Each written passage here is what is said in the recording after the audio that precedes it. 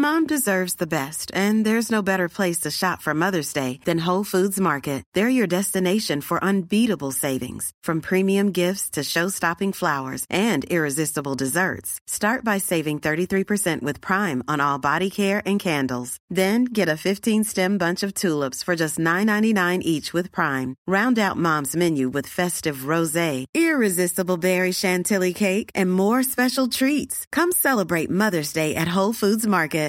One size fits all seems like a good idea for clothes until you try them on. Same goes for healthcare. That's why United Healthcare offers flexible, budget-friendly coverage for medical, vision, dental, and more. Learn more at uh1.com.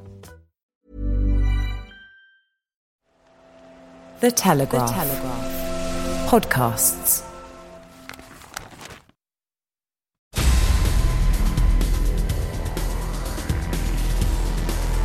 Hello and welcome to Brian Moore's Full Contact in association with The Telegraph. I'm Brian Moore and this week I'm joined in the studio by the former England and Lions flanker, Peter Winterbottom. Peter, how are you, mate? Good, thanks, Brian. Good, mate. Look, let's start off at the sharp end, the very sharp end of the season, the finals. Saracens' convincing victory over Exeter at Twickenham. In some ways, I'm quite glad that it turned out the way it did. In this sense, I fully understand how good Exeter have been, how remarkable their journey is. But I got the feeling when they played Newcastle in the semi that when they had 93% ball and they didn't score a lot of points, that if we had a final where they kept the ball for as long as they can do and Saracens then kept the ball for as long as they can do, we might get a repeat of the European Champions Cup final where Racing and Leinster were just so good in possession that effective you got 25 phase, almost rugby league before anything happened. And the fact that Saracens went out and they had that X factor with players who were able to break up that sort of game meant that the final had to at least open out a bit. Yeah, I mean, it was a tough game. Yes. They are two solid sides. I think what was disappointing from Exeter's point of view was the lack of creativeness. They didn't sort of seem to know how to break through. I mean, as you say, at one point there was, I think, 24, 25 phases and Exeter hadn't even broken the gain line. At least Saracens, for all their sort of solidity, they had a bit more creativity. I mean, the first time that sort of Farrell got the ball, I think he chipped it over the top and Good went through and eventually they scored. Yeah. Because Brian, the rugby, we weren't creative players, and I felt that Exeter should have had a better plan and should have done more to try and break things up and try and break that Saracens defence. Because I mean, it's both sides defensively were very good. Well, for me, that's the next part in the jigsaw. They've gone really well. They are probably as good, if not better than the vast majority of sides in the Premiership. Maybe only Leinster are more accurate at the breakdown. But Noel can be a wild card. Sometimes Woodburn can be. But that's the next bit that they need to take, because they will beat the vast majority of sides playing the way they do, because they deny them ball, they eventually find holes, they eventually score points. But when you come up against sides who are equally capable in defence, of counting, of not getting dragged in, that's the extra bit they now need to become a great side. They're a very good side, they're a very consistent side, but that next little bit has to be their creativity now. Whether they have the players in the squad already to do that, whether it's a case of Rob Baxter just allowing them off the leash a little bit and allowing them to expand and to try more, or whether they need to get a couple of players, I don't know where from necessarily, to inject that. I'm not sure, but that is what they need now to take the next step.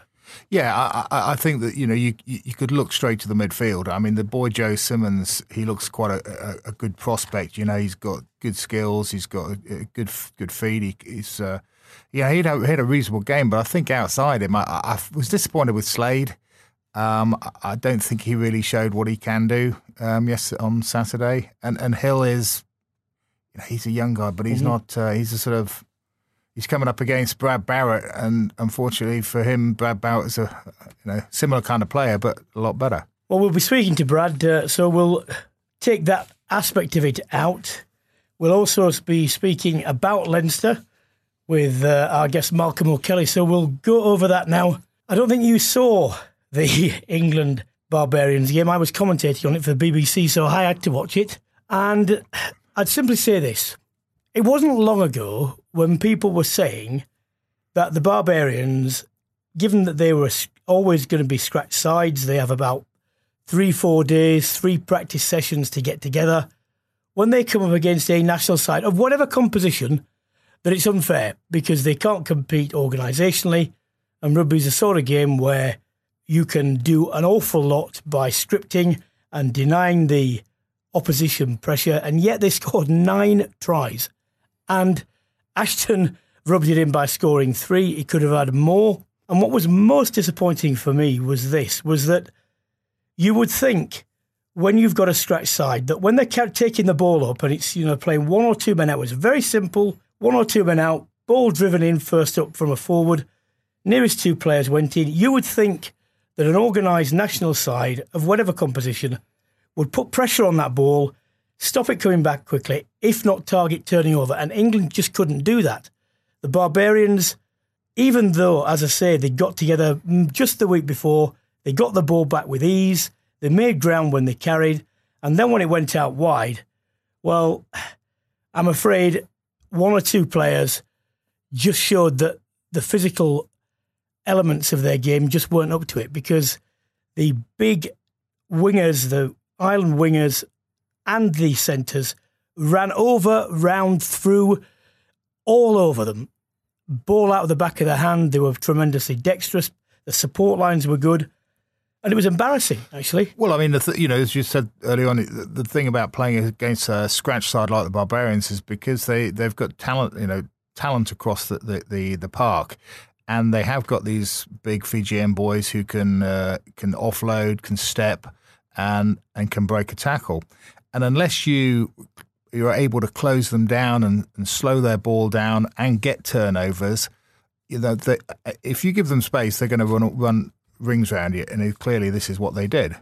And when it comes to that sort of one-on-one stuff, well, it doesn't matter how big the guy is. You've got to make your tackle and you've got to do your job. And if people didn't, then and quite a few of the tries were simple one-on-one missed tackles or half tackles, and then it was a ball to a supporting player who cut the line, who got beyond the first fridge, and then the scramble defence came into play, and the support lines were good, and they were very simple, and they were very effective in the way that they drew men, timed the passes properly, and the rest was history. But also, there were times when the Barbarians played a bit like Barbarians. The ball was thrown backwards in trouble when it shouldn't really have been. It was bobbling around in the backfield. And that's normally when you pounce on it, you make errors, compound errors, get worse. But England couldn't do that. The ball was messing around at the back, bobbling around, and players were looping and picking it up and flicking it about without being hit, bang. Normally you would expect defences to swarm all over that sort of loose ball, and they couldn't do that either. Now, Eddie Jones said that he was happy with the performance of some of the younger players. Maybe Curry distinguished himself in the terms of the way they hit players, but he wasn't over the ball as a 7, which was disappointing as well. And if you're looking for positives, I think Eddie Jones was right on the edge of what he could legitimately say that he could have taken out of that game, because I didn't see much. And moreover, this is the point. Not so long ago, England had a reputation that they were a good side, and if they clicked, they were going to give you a hard time. And even if they didn't click, they were going to be really difficult to beat. Now, this is not an international, but this is the 4th, loss in a row, and that aura of invincibility could go further. It could go down further when they get to South Africa. And once you've lost that, very difficult to get it back. And at the moment, the trajectory of the curve, which was inexorably upwards, has stalled, if not starting to go down. And it's going to be a difficult tour in South Africa, as you know. Let's look at this. I mean, Chris Robshaw got a lot of flack, but it was a workmanlike performance from him. but he keeps being played. And I don't know, whether he will make the World Cup squad on his present form. And to me, it looks as though he's the dog, because he's reliable, he's always given the awkward task of going in, because you can sort of rely on him to put a performance in when others aren't given that. Yeah, well, I mean, Chris he's got to be careful, because he is the guy that always puts in a good performance. Sometimes it's not spectacular, but he does generally play every single game he plays. He puts in some sort of performance. But I think England need more than that. They need people to make an impact, and in these, they need guys to step up to Test rugby and really make an impact at the top level. Now, unless Chris he won't get a break this summer. He's going on the South African tour. He's not guaranteed a Test place in South Africa. In many respects, I hope he doesn't and has a rest, because he would be far better to, especially at his age, to say, look, I'll just take the summer off, recharge the batteries, and then put in some performances next season leading up to the World Cup. Because if he doesn't put these performances on, he's not going to make it. Yeah. Well, Cipriani is in the squad. He came on at fullback. Daly was moved up. Daly was a plus. Daly played well, but I'm struggling at the moment to understand why you would take Cipriani if you're intending not to play but fly off and give him a chance there. I don't see the point. I don't either. Cipriani, he's an immense talent, and he does put in some great performances. But there is a downside to him, and that he's not a great team man. He doesn't, he seems to be a bit of a loner at times. But when he's on form, yes, he is fantastic. But you can't guarantee that, and you don't know really what you're going to get with him. And I think to have him in the squad is, you're either going to say, look, Cipriani is going to be in my starting lineup, or forget him. Because they had the regular first choice halfbacks out there. Ben Youngs and George Ford were there. Had very, very, very quiet games, because mostly they were trying to chase people who'd broken the first up defensive line, in the backfield. So they had little opportunity to mould the game in the way they can, because England were on the back foot. And again, I stress this is to a scratch side who were playing certainly simple one-out rugby when they were taking up from the forwards. And when you looked at the defensive organisation, you had to say to yourself, I don't know what's going on. Now, Paul Gustard is not going to be there because he's going to go to Quins. Someone is going to have to step up. I don't know whether Sean Edwards, who's joining the Dragons, I don't know whether they can drag him out. I don't know where the defensive coach is going to come from, whether they can pull Sanderson from his position at Saracens. Presumably he would like the opportunity to work for England, but whether or not at the moment he thinks it's the right step is another matter. But, you haven't got a full-time defensive coach now. You haven't got a full-time attacking coach. And let's just say, sort of this close to a World Cup, and it is getting closer, no matter how many months there seems to go in terms of games, it's close. Not ideal, is it? Well, it's not at all. I mean, and they need somebody to come in to give the guys some direction in defence. And, England have got to get back to the style that they are a difficult side to beat. You look at all the good sides in the world. I mean, someone like Leinster nowadays, they are very, very difficult. Ireland, they're very difficult sides to beat. They don't give you anything. Now, certainly last Six Nations, England were weak. They had they would give away soft penalties. They give away soft tries, and somebody's going to have to come in there and change things. And now, as I said, who it's going to be, I don't know. I mean, Alex Anderson would be probably one of your first choices. I mean, he's got a great record, but I'm not so sure he would do it. No, well, look, we'll go on to talk about the prospect for the South African tour later, but now, pleased to say we can speak to the Sarries captain and centre, just signed a contract extension to 2020. Brad Barritt. Hello, Brad. Hey, Brian. Hi, Peter. How are you doing? Hi. Hello, mate. Look, how good were the celebrations? Yes. Feeling a little bit sorry for myself today, but it's been a great sort of 48 hours. Guys have really enjoyed it. Now, look, you, along with players like Chris Wiles, not necessarily the big name players these days, and that's with every respect and so on, And yet, when you look throughout the Saracens team, all those little cogs all worked on Saturday. They weren't working at the start of the season. What's the reason for the turnaround? Yeah, I think a hallmark of our success has been that combination of, ex-internationals, current internationals, new guys coming into the squad, and I think all bring their own dynamic to the team. I think in terms of our performances, during that period where things weren't going so well, I don't think all but the Thunderbolt that we had against Claremont all went far away from where we needed to be. I think it was fine-tuning, maybe finding our soul in terms of what makes us tick. And I think it's always been going back to the culture with Saracens, understanding the people and understanding what motivates them in order to get the best out of them. Can this team get better? Yes, without a shadow of a doubt. How? Across the board, I think it's the personal drive from the individual that spurs on the collective. I think there's always a personal responsibility to get better at Saracens, but I think when you train alongside people that are constantly pushing you, both people in your position, but also you look across and you see your fly half or you see your tight head prop taking himself to the next level, it pulls you along with them. So there's always a mentality to enjoy the experience of getting better. I think we all often talk about these championship wins, but you realize after sort of 2 days that it's gone and dusted. You soon realize that it's the spirit of the journey getting there that's more important, the actual achievement.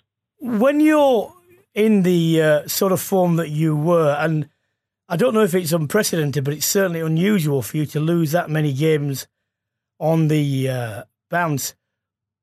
Who is it, what is it in the camp that makes you keep faith with systems and as you say, things like, because they're fairly general words, aren't they? Values, culture, and so on. What is it specifically that enables you to pull that through? Yeah, I think a lot was made of that period. I think what people may forget is 2 of them were LV Cup games, which, I mean, Saracens very much use it as a developmental sort of tournament.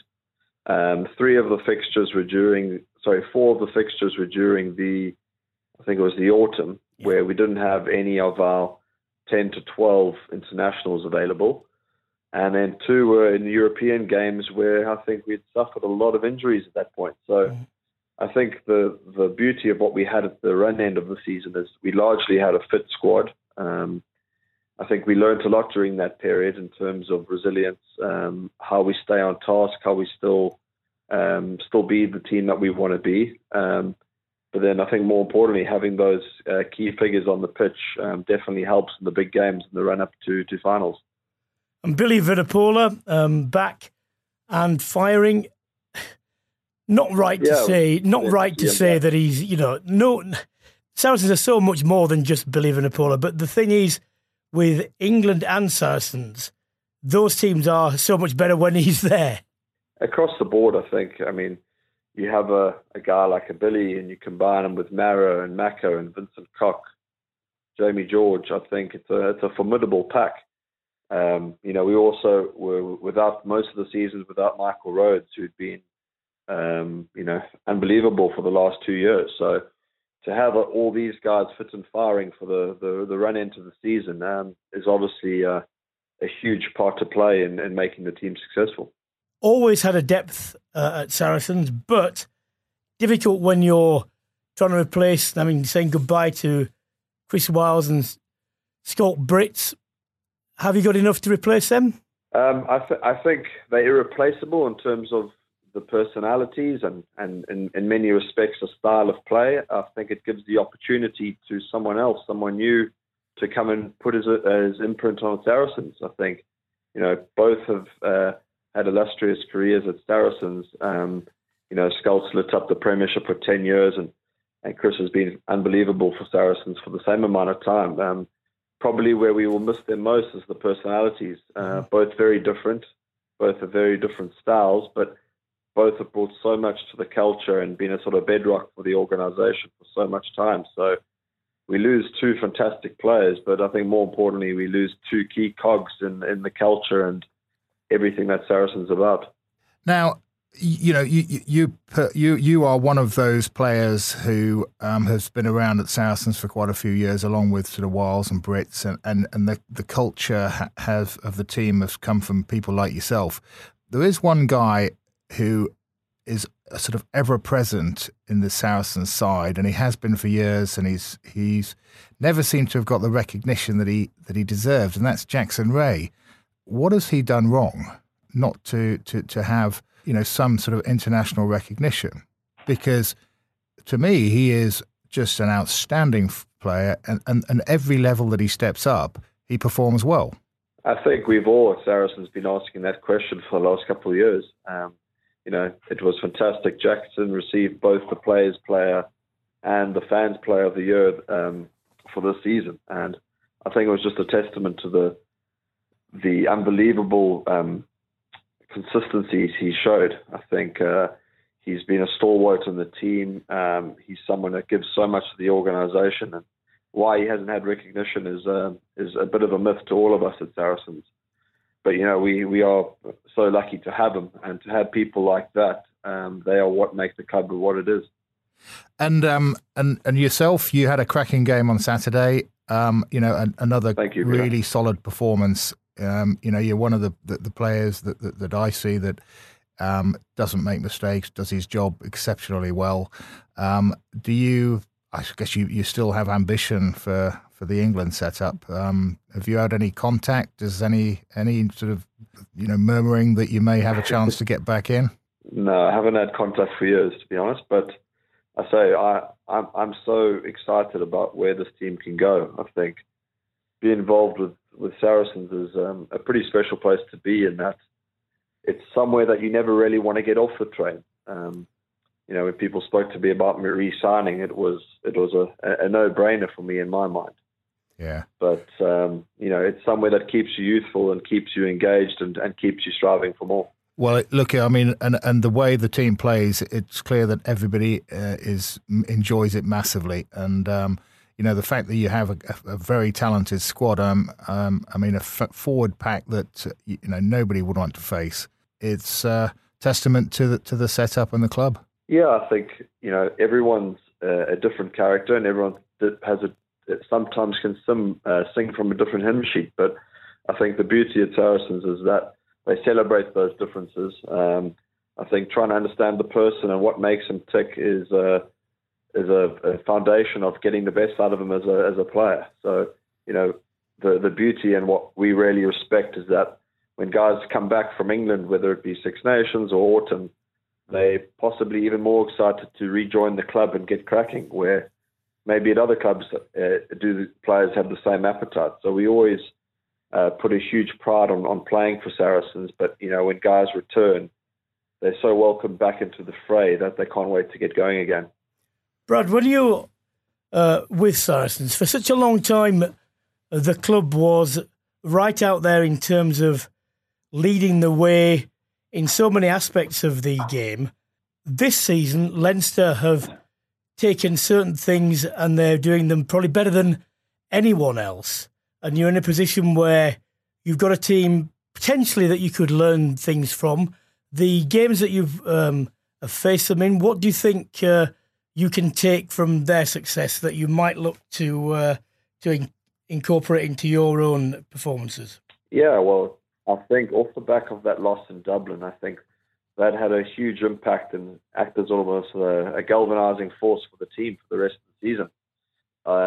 I think we all realised on that day we were well beaten, and what it did to us probably mentally was that it enabled us to have a focus and see where we needed to go. Mm-hmm. So I think since that point, we've improved as a team, I'd say 30% in terms of what we've done on the pitch, but more importantly, how we've attacked training and how we've had a mentality to be pretty relentless.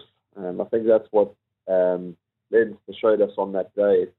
It was down to a few small key moments, both possibly switch-offs in concentration for us, which they capitalised on. Well, just let's come to one thing. I've got down here, I hope I get this right, Tiki Tonga Coffee. What's that? What's that all about? Tiki Tonga Coffee is a business I've had for about 18 months. it's a coffee roastery. We have a sort of online store that supply people at home, but we supply rugby clubs, restaurants, pubs, bars, all sort of trade joints, a few places in the city with their coffee supply. So it largely stemmed from a bit of a passion project. Always been into coffee, I think. But nowadays, professionals don't get to have as many casual beers as we used to. So coffee's the way we get to know each other. So it's a brand about bringing people together and sharing their experiences and connecting more on a one-to-one basis and away from social media. Peter and I shake your heads as if it'd say in our day. Well, maybe we could stick with Chris Wiles is making lager. Beer. He's got a beer. He's making beer. Yeah, that's a bit more Chris like Wiles. it. Yeah, well, he was concerned I'd be a competitor, so I had to find a slightly different niche. Fair enough. Brad, well done. Thank you very much. Great as usual. Tremendous performance on Saturday again. One of the players who, well, you just put him there and you know he'll do his job. Thank you, Peter. Thanks, Brian. Enjoy your summer. Well, we were talking about Leinster with Brad, and he was quite candid and said, look, we felt we learnt things off them. Two things, the small margin, the way in which you needed to get everything, even the little things right. You couldn't afford lapses in concentration, and the intensity that you needed to bring not only to the 80 minutes that you delivered on the field, but in training as well. They've been the standout team of the season in Europe. They've won an historic double. They beat Scarlets at the Aviva. We are shortly going to speak to the former Leinster and Ireland lock, Malcolm Kelly, about that. But before we get him on the line, Peter, how impressive have Leinster been? They've been absolutely outstanding. They've got a very talented squad, but I think Brad alluded to that the small margins, the small gains, and Leinster have managed to understand that's the relentlessness, and if you get one chance, you got to take it. You don't get that many chances at the sort of highest level, and I think they've taken the game on alongside Ireland have as well. Become a side that is very difficult to beat. Well, I think Malcolm is now here. Hello, Malcolm.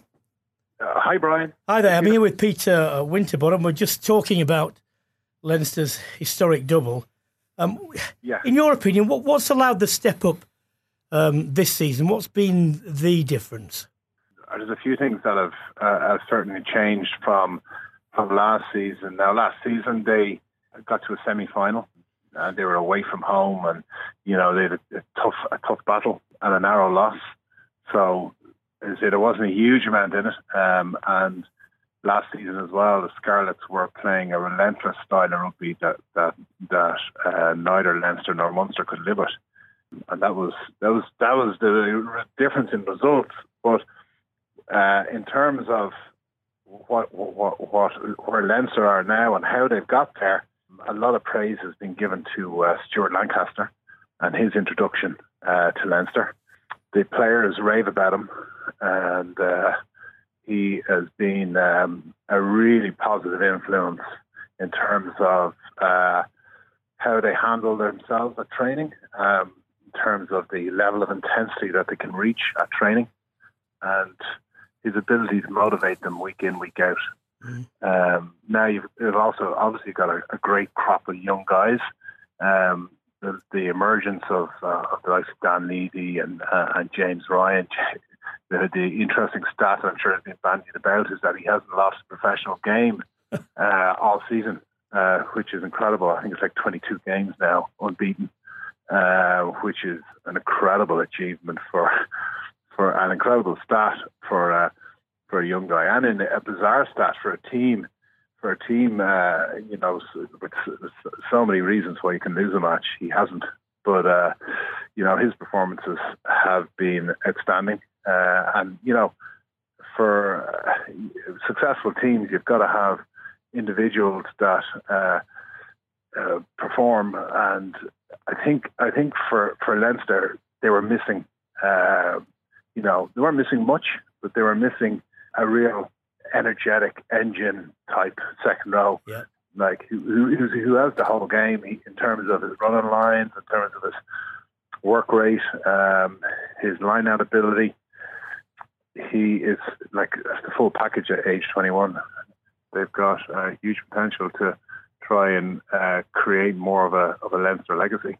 Malcolm, I got to know Stuart reasonably well when he was England coach. I like to think got on reasonably well with him. I know that the World Cup experience was a bruising one for him. A lot of the criticism that he came in for, some of it justified, some of it not, really did hurt him in the way, certainly when it was personal. And I always thought it was the best thing for him to take himself out of the English setup completely and try somewhere else. I didn't know where it was going to be. From an insider Leinster point of view, do you know who was responsible for making the approach to him? Was an approach made to him, and what was seen with his talents as to why Leinster could use him and how it's, why it might turn out as well as it's done? That's a good question. Like Leinster have in terms of recruitment, have had some real jackpots. Like they unearthed Joe Schmidt. They unearthed Michael Cheika, who previously only coached at Randwick, and Joe Schmidt had been assistant coach of Claremont. Now, I would have thought Stuart Lancaster was more of more of an obvious choice than either of those two. I suppose Stuart was reeling a bit. He was obviously hurt from the English situation. He was possibly a little bit disillusioned and needed a new challenge. And, it just turned out to be a perfect fit.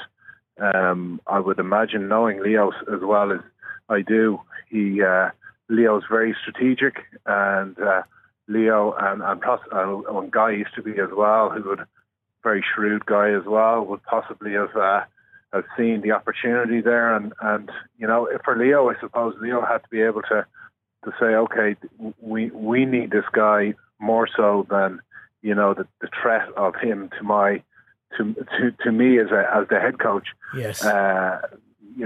Leo was man enough, I suppose, to say we need this guy more than what it would mean to my reputation. So between them, they have seemed to have really got the plan right. And I think from what I've heard, the feedback I've heard, is that Stuart Lancaster is incredibly happy with where he's at, and he's actually turned down some opportunities since. And I know Gervin Dempsey is now moving on to Bath, so I'd imagine Stuart Lancaster will take more of a role regarding the back line, or certainly will head that up without any kind of need for interaction there. And the defence, I think, was obviously his baby as well.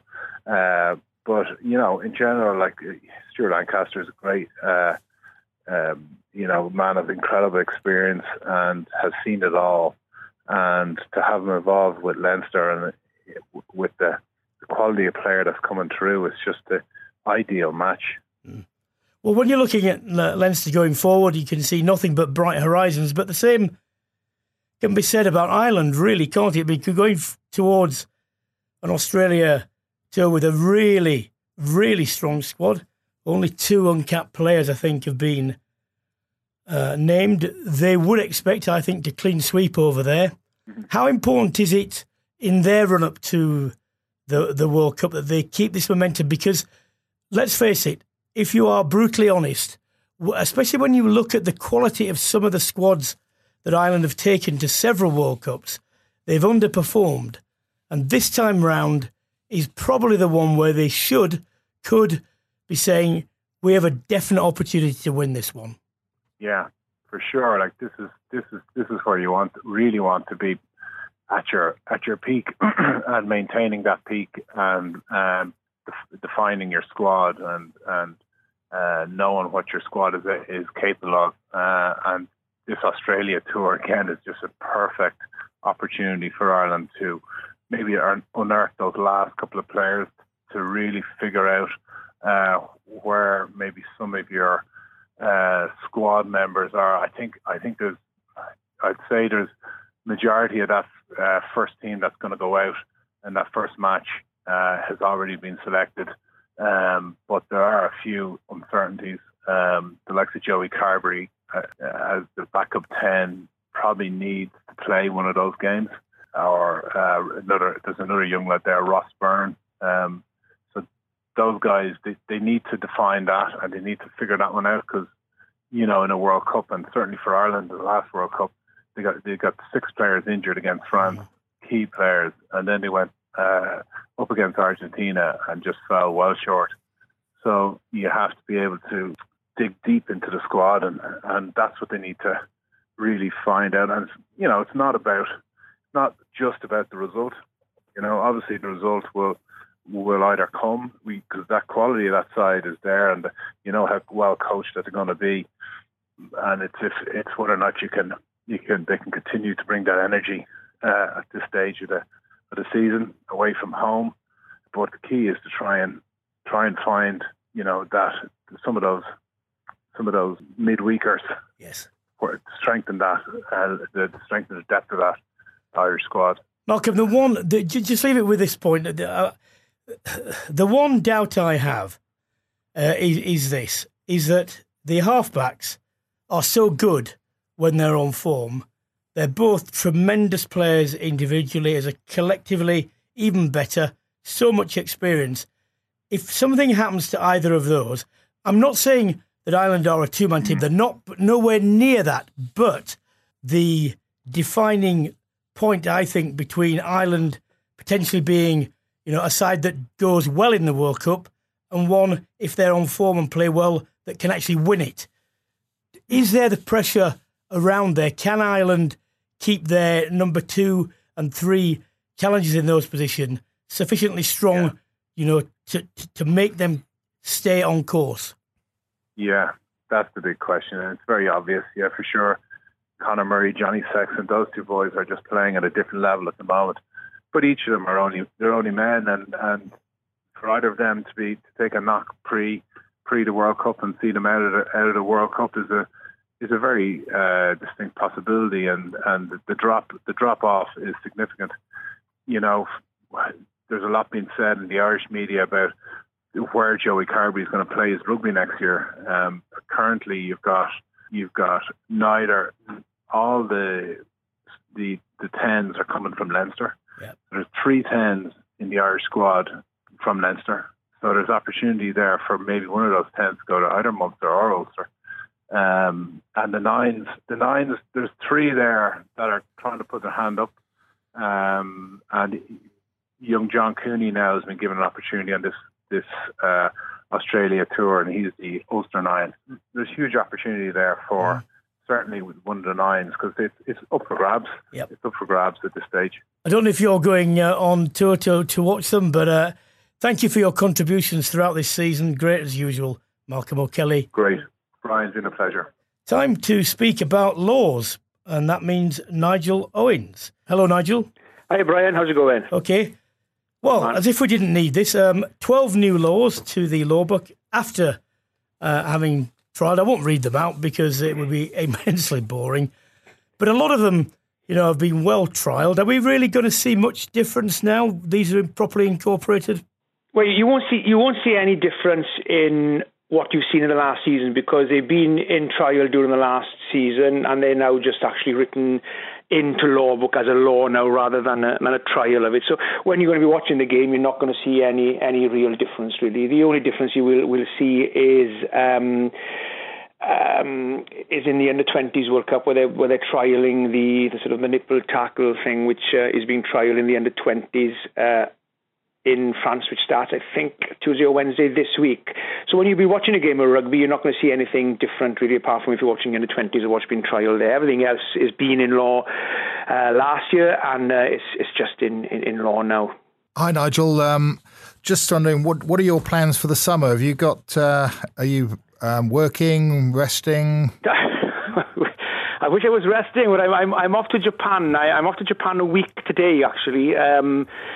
for 3 tests in Japan. I am on touch for Nick Berry and Nick Bryant, two relatively young and new referees. They're doing Japan against Italy, and then I'll be refereeing Japan Ireland then before I come home the end of June, and then have a bit of a rest then. Hopefully July is usually off, apart from World Cup year where everything sort of switches around a bit because there's no summer tours in World Cup year, so June is off. So July is pretty much all off as a referee in the Northern Hemisphere, and the first couple of weeks of August as well, then depending when you're back in for the start of next season, then in pre-season friendlies or the rugby championship or whatever. So yeah, it's going to been a long season, so I'm looking forward to a nice break when I get back from Japan. Yeah, well they seem to they work you hard, don't they?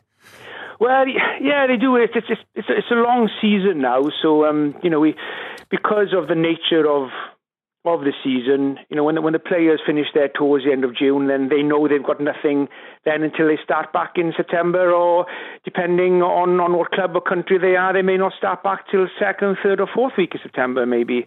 But as a referee, you come back from the tours end of June, and then if you're involved in the rugby championship, that starts around the sort of August of 18th, 19th, around the middle of August. So if you're involved in the beginning of that, then you're pretty much straight back into it for pre-season training in July. But what they usually do, in all fairness, they try to look after us pretty well.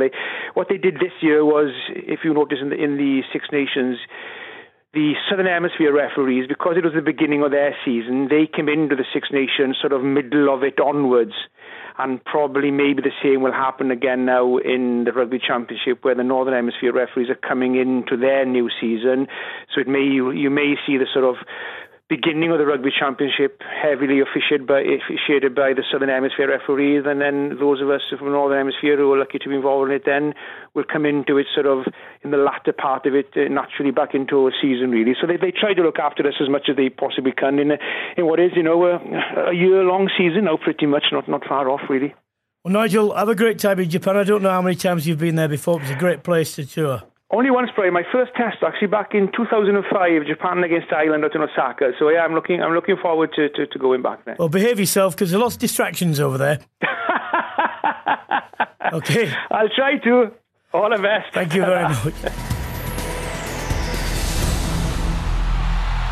Wince, before we look with Maggie Alphonsi at the women's game and how that's gone this season with the first incarnation of the Tyrrell's Premiership 15, let's look at the team of the season. I mean, would you pick Ireland above Leinster as a whole? Very difficult. I mean, to a certain extent, there's a huge crossover, isn't there?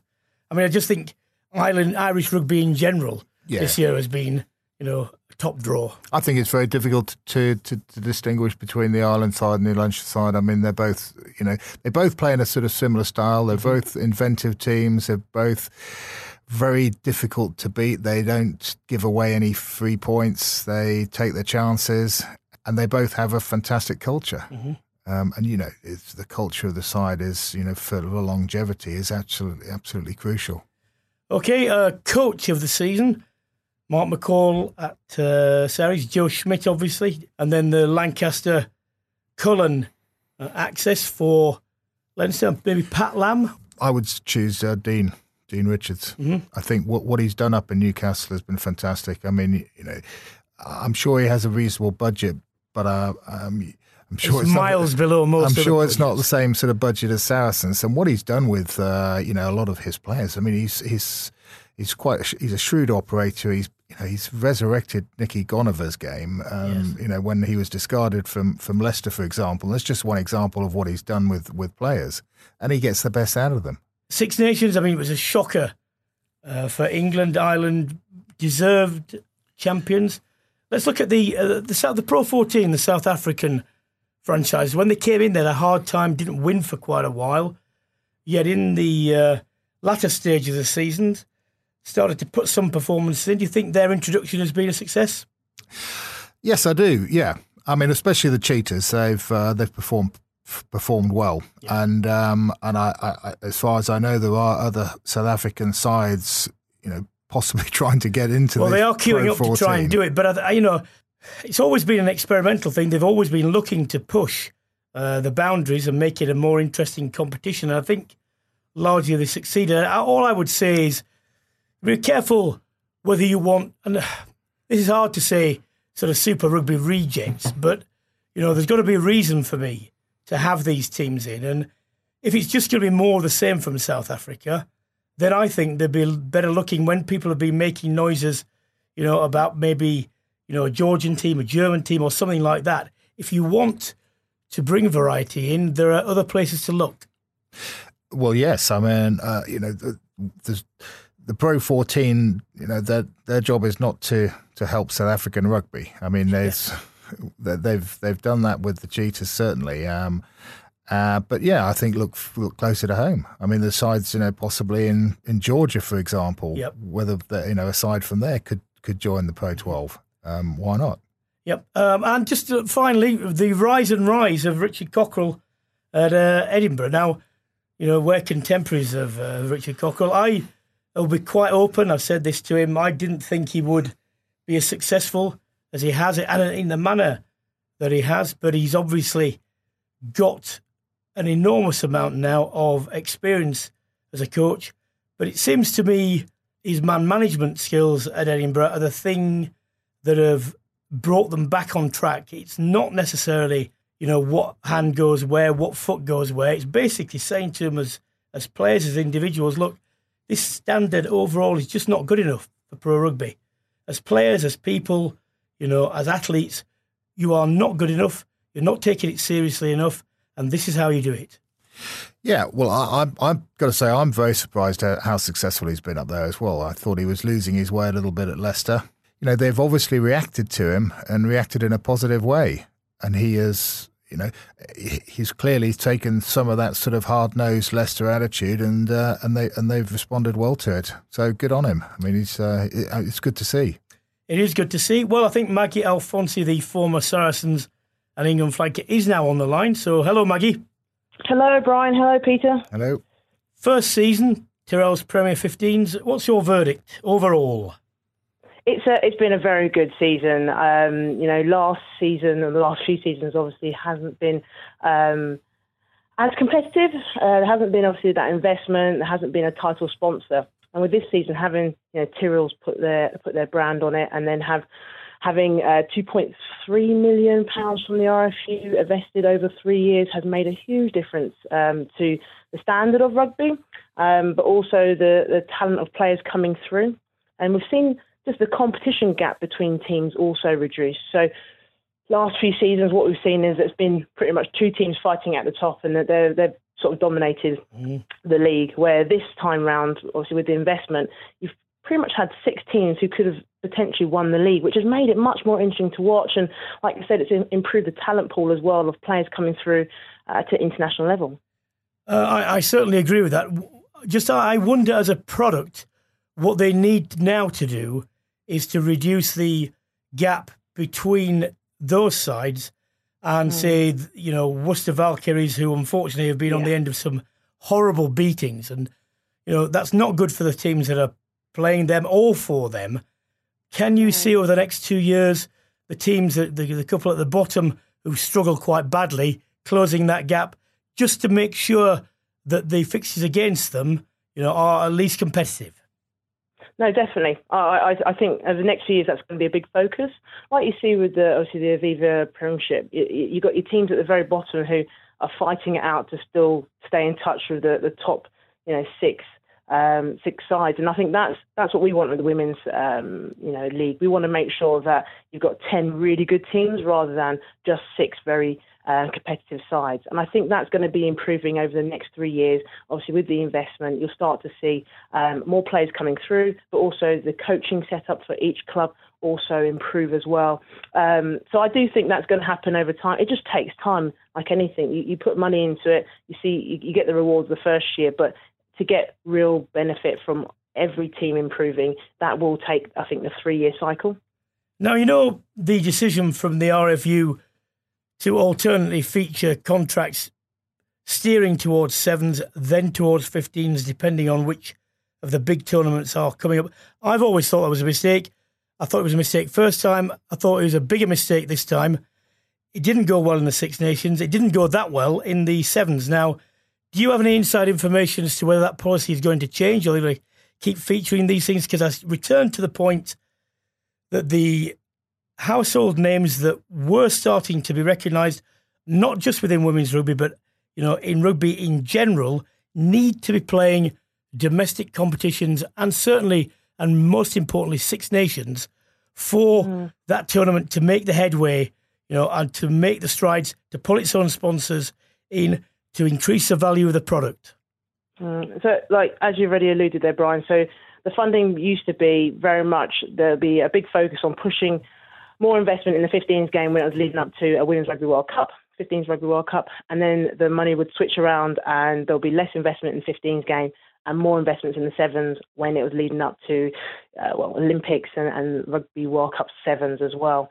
And I think there has been talk about going up to the next 15s World Cup, professional contracts being reinstated. I think the overall aim for the RFU is that they want to make sure there's 15 professional contracts and there's 7 professional contracts. I think that's the big focus. I don't have any inside information, unfortunately, on that one, but I know that there's a big focus to make sure they get that.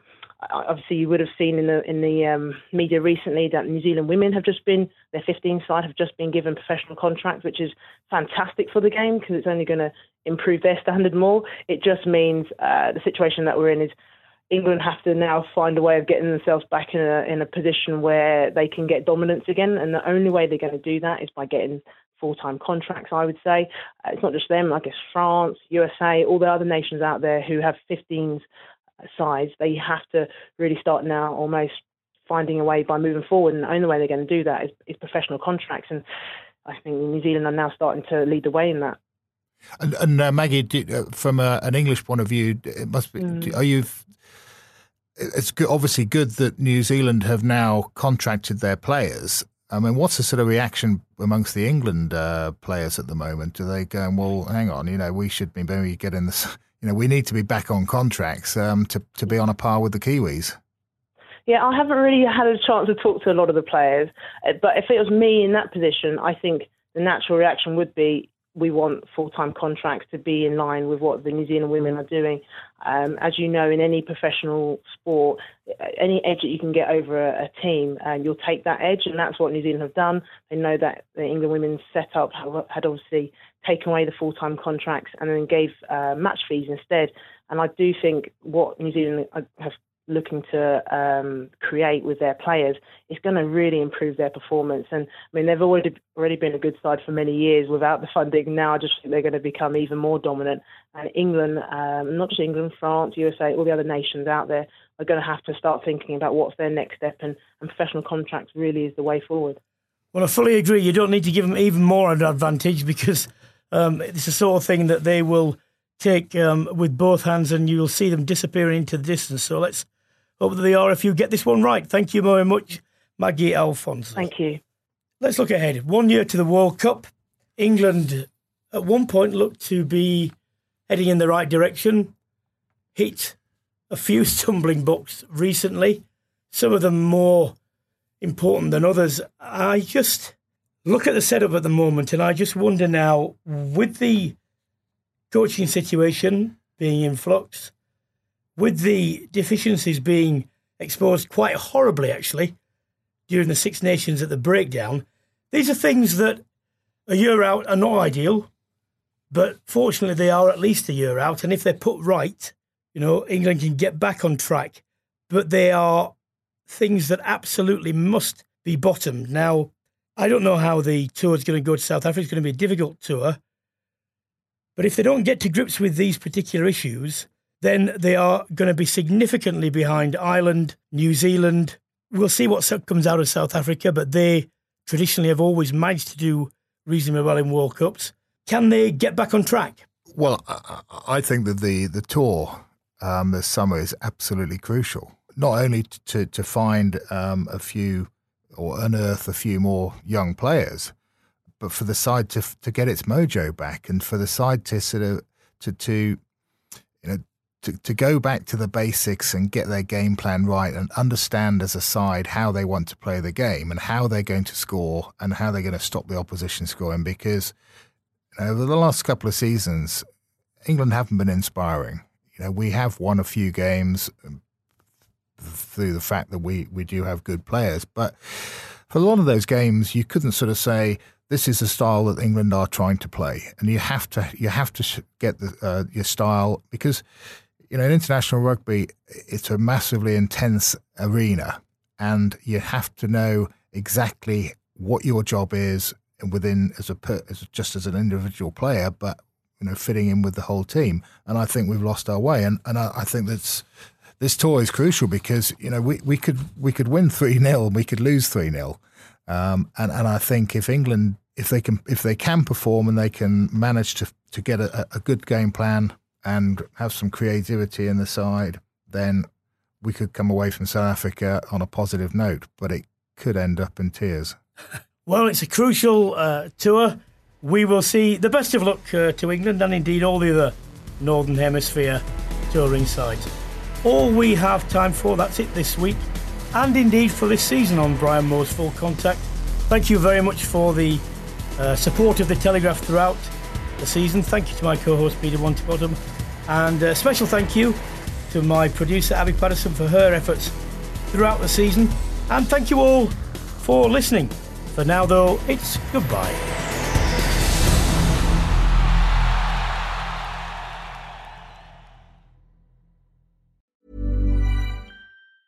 Hey, it's Danny Pellegrino from Everything Iconic. Ready to upgrade your style game without blowing your budget? Check out Quince. They've got all the good stuff, shirts and polos, activewear, and fine leather goods, all at 50 to 80% less than other high-end brands.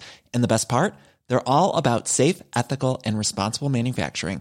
Get that luxury vibe without the luxury price tag. Hit up quince.com/upgrade for free shipping and 365-day returns on your next order. That's quince.com/upgrade.